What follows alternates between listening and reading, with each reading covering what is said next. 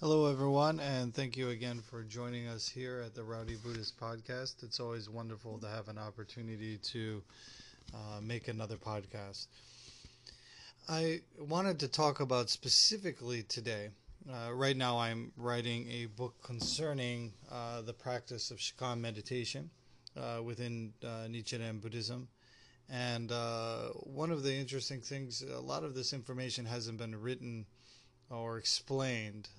The translation of the Makashikan has been done. Very good translation by Professor Swanson. However, how to utilize it properly, I mean, even a lot of, because now the Makashikan is taught in a university educational institution rather than as its original purpose being taught from teacher to student. And so today I wanted to talk about something that I believe is really essential to understand, but also to be aware of.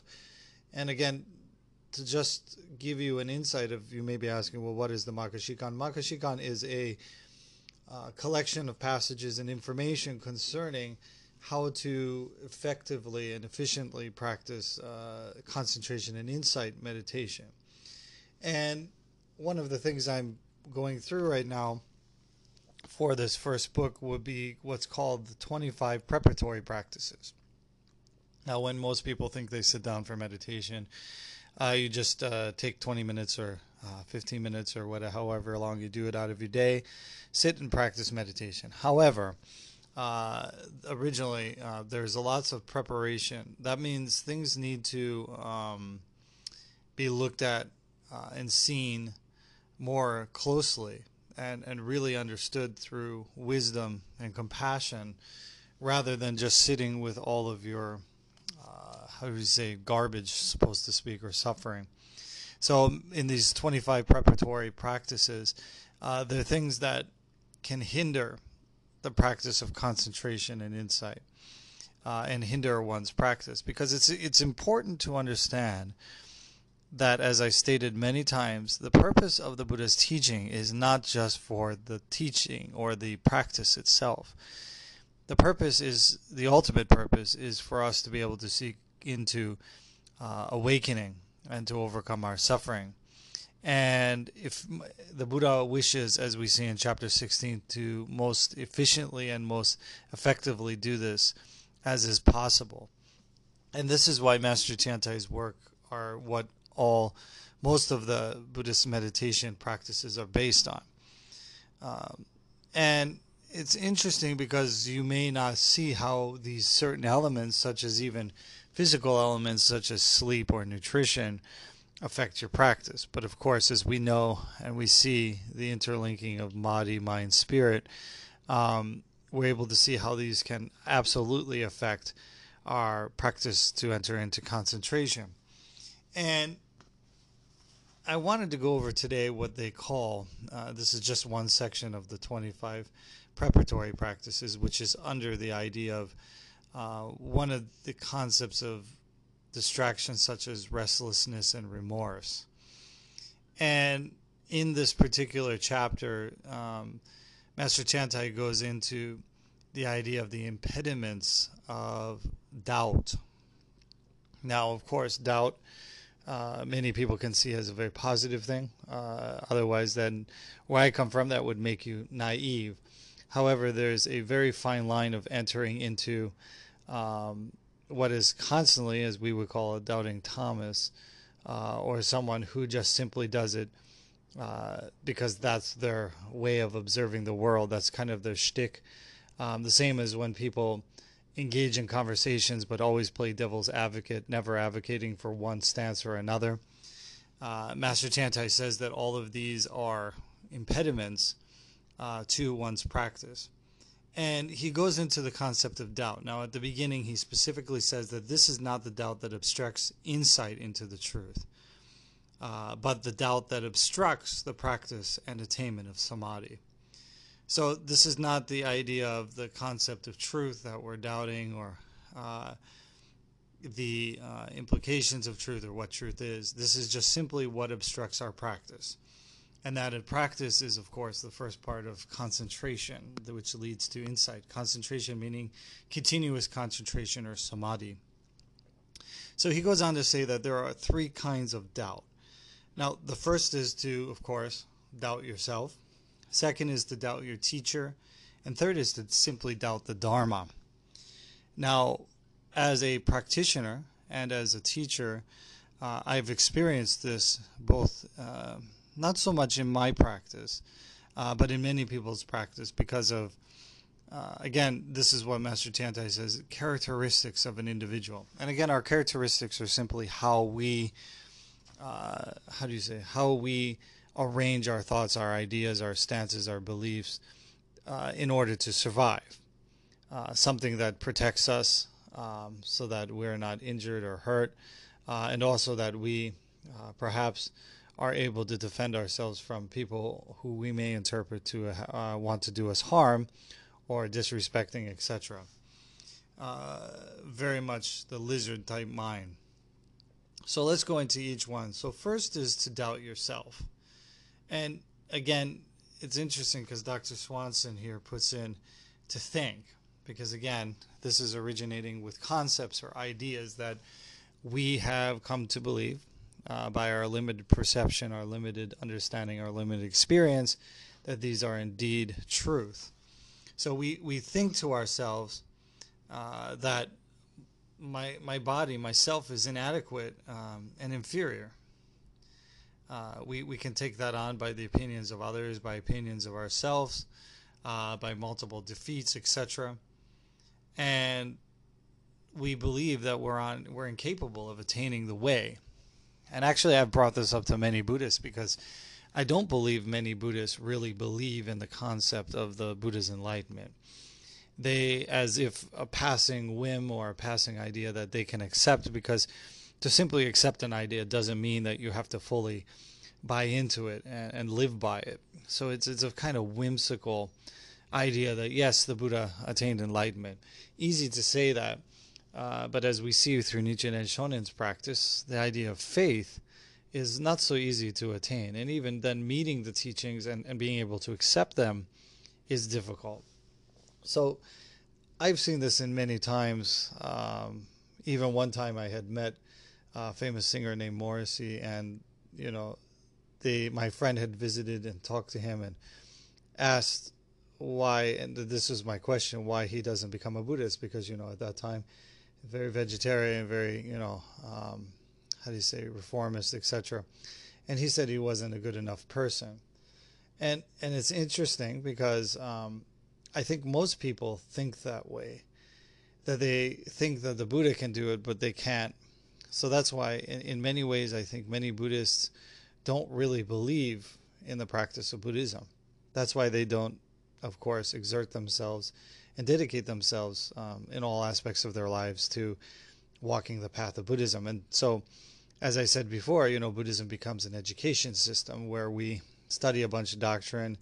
People debate online whether somebody understands a doctrine or teaching, or is this correct, or is this founder correct, or this teacher correct. Actually, it's very much in the Buddhist concept of engaging in idle debate, and in a way without any real purpose, because they have no skin in the game. Again, you only have skin in the game if you're practicing and trying to inculcate the Dharma into one's life. And of course, as we see here, examining these aspects of our life, which of course isn't easy, to maybe understand one's own idea of self-doubt, especially nowadays where people intentionally think that just by speaking big of themselves or saying big things about them, about their character or whatever, or if they speak louder, etc., that makes them powerful. But it doesn't necessarily mean that they don't doubt themselves. And this essentially is to doubt the ability of your own body. Many people, and again, this is what we talk about in the concept of rationalizing, that one simply rationalizes themselves out of practicing Buddhism.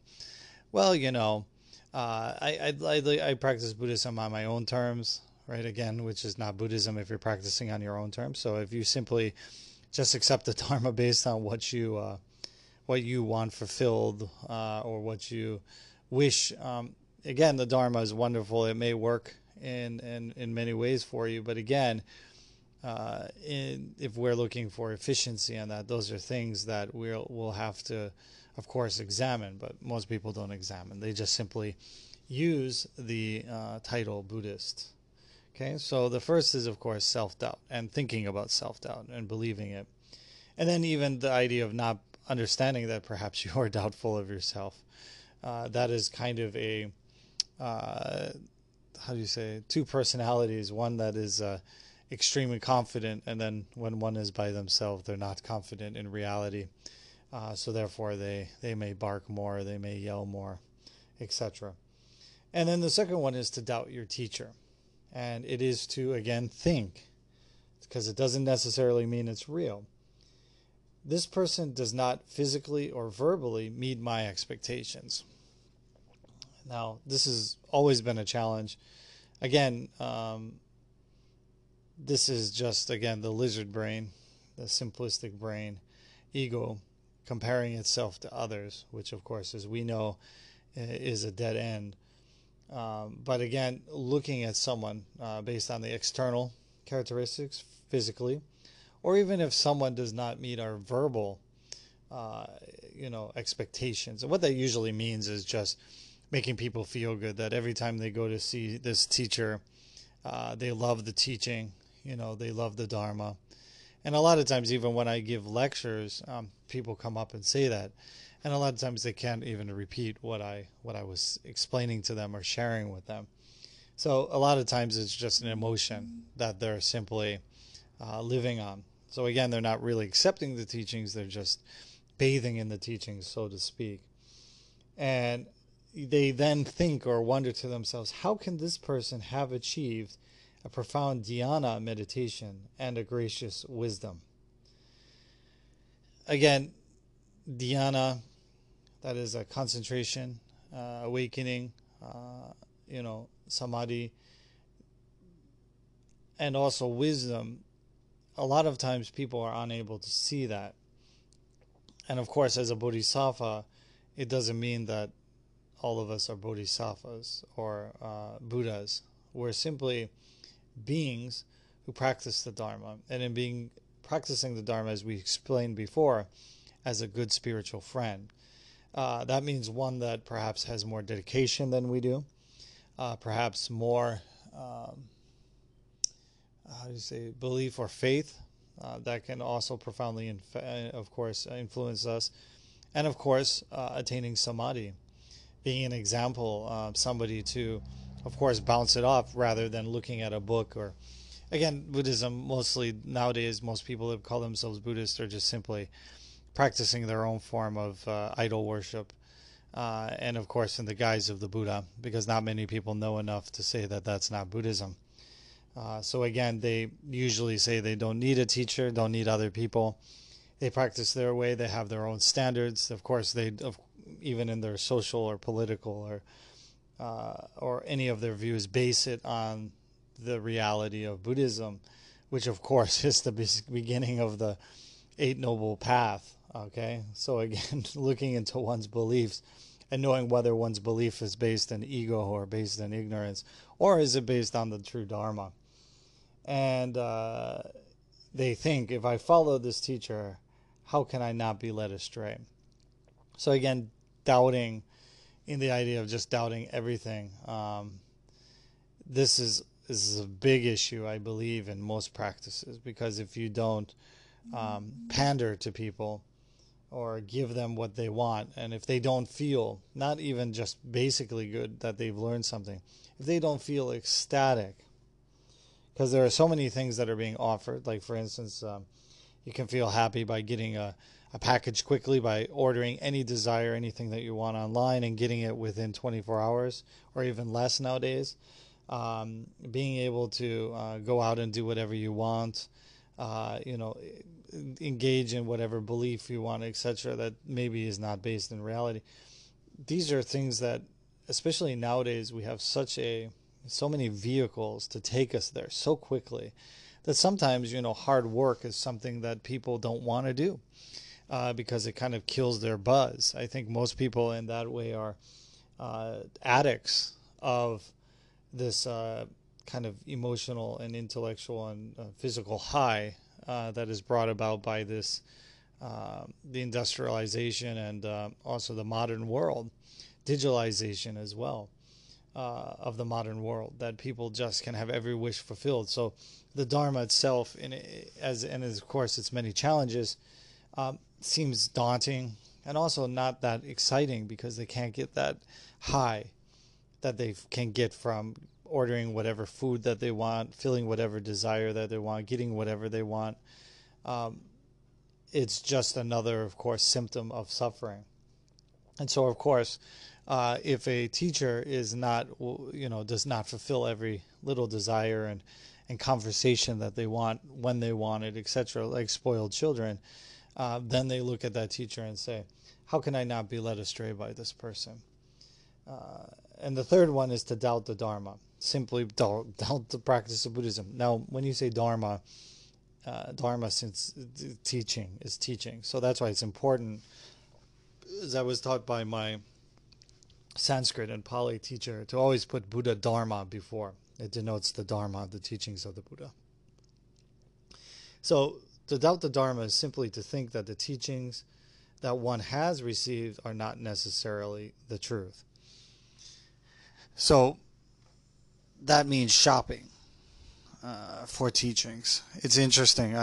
In teaching, if you can practice and attain one form of practice or one form of meditation, it's quite remarkable, and that would of course not be a life without worth. But people jump around finding teachers that inspire them, quote, finding teachers that make them feel good, positive. And again, this is in this concept of restlessness of spirit that people have. And of course, Master Tantai says it's observed in three aspects. That is, of course, the body, which is, you can see people are so restless they can't stay in one place. Then you have of the mouth, where people just constantly want to engage in endless debate, or most of the time it's just sharing information that they think they understand. But it's interesting, one of these scientists that said that he quoted, and it was a great quote, he said, and I'm going to just paraphrase it because I don't know it exactly, but that you can just know enough to not know that you're wrong. So therefore people study books, of course, without practical practice, through an actual teacher or a tradition, and they believe they understand it. This is, of course, the definition of Pataki Buddha, private Buddha, and of course that is characterized by arrogance. So the third one, after mouth, because of people just constantly debating, and that makes them feel good and show that they know something over others. Then the third one is heart, and that means that one's heart is basically all over the place. The heart itself, basically, they talk about the heart in the sense of being scattered, restless in, amongst the images of information, ideas, which we always allow this kind of free access to our mind. When we get absorbed in like worldly things, like even worldly literature, arts, different talents, etc. And these things, if not properly understood through the practice of Buddhism, can actually become as they say, the stimulation of evil concepts and images in one mind. This is called the restless mind. So as we can see, all of these things influence us, but we don't really take it seriously. And you can see this in the practice of Buddhism. I mean, just look at any Buddhist magazine. Everything we see there is opinion. Very few things are matched with the Dharma.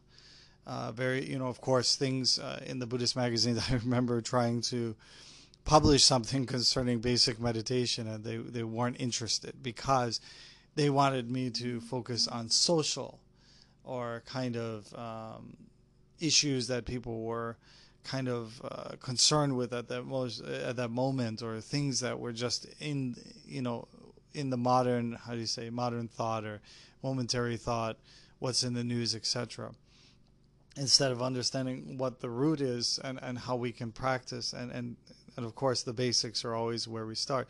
They weren't even interested in that. So again, as we can see, most people probably won't be interested in understanding Master Tiantai's preparatory practice, that they wish to just sit down and practice simple meditation for what they consider to be mindfulness. And again, that mindfulness that most people practice for is not the mindfulness of true concentration. It's a simplistic concentration that allows them to do whatever desire their restless mind requires them of that moment. And that if you embrace these three doubts and always have them, and even these suspicions, like if you live your life simply by suspicion, you will be unable to attain dhyana concentration. And even if you do get dhyana concentration, if you're able to, in some miraculous way, be able to attain a consistent state of concentration, it won't last long. Because immediately, for again, you doubt the yourself, you doubt the teacher, and you doubt the Dharma.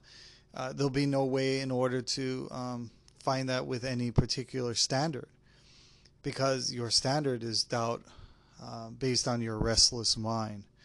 So I just put this out there because this is something that is constantly a practice, an issue with practice, and what modern Buddhism is kind of fell into. That very few, very rarely, as the sutra says, the Lotus Sutra says, it's very rare to find people who actually practice the Dharma, Buddha Dharma. For people who actually uphold and have faith in the Buddha Dharma is extremely, exceptionally rare.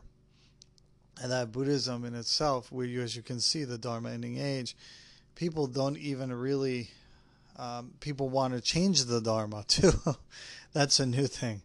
As we can see, everything is being changed now with social norms, and instead of understanding it within context and looking into the basic of practice, even you'll see many people changing the Buddha's teaching to better fit their belief of society or belief of social structure or behaviors, etc. And that becomes a problem, because actually that is, of course, diluting the Dharma based on someone's concepts. And this is just another, again, another form of restlessness, that people cannot simply practice Buddhism, that you can see, and it's as plain as day, the influence and behavior of their ego that enters into the equation. That's why they believe that the Dharma is not enough.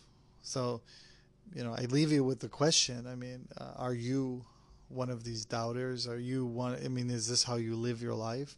And again, it's not talking about the doubting of the essence of truth, or that. It's just these extremely simplistic doubts that will block the gate, the entrance to the practice of Buddhism, the path of Buddhism, and of course, delude people on the path, dilute the path, and of course, ultimately destroy Buddhism.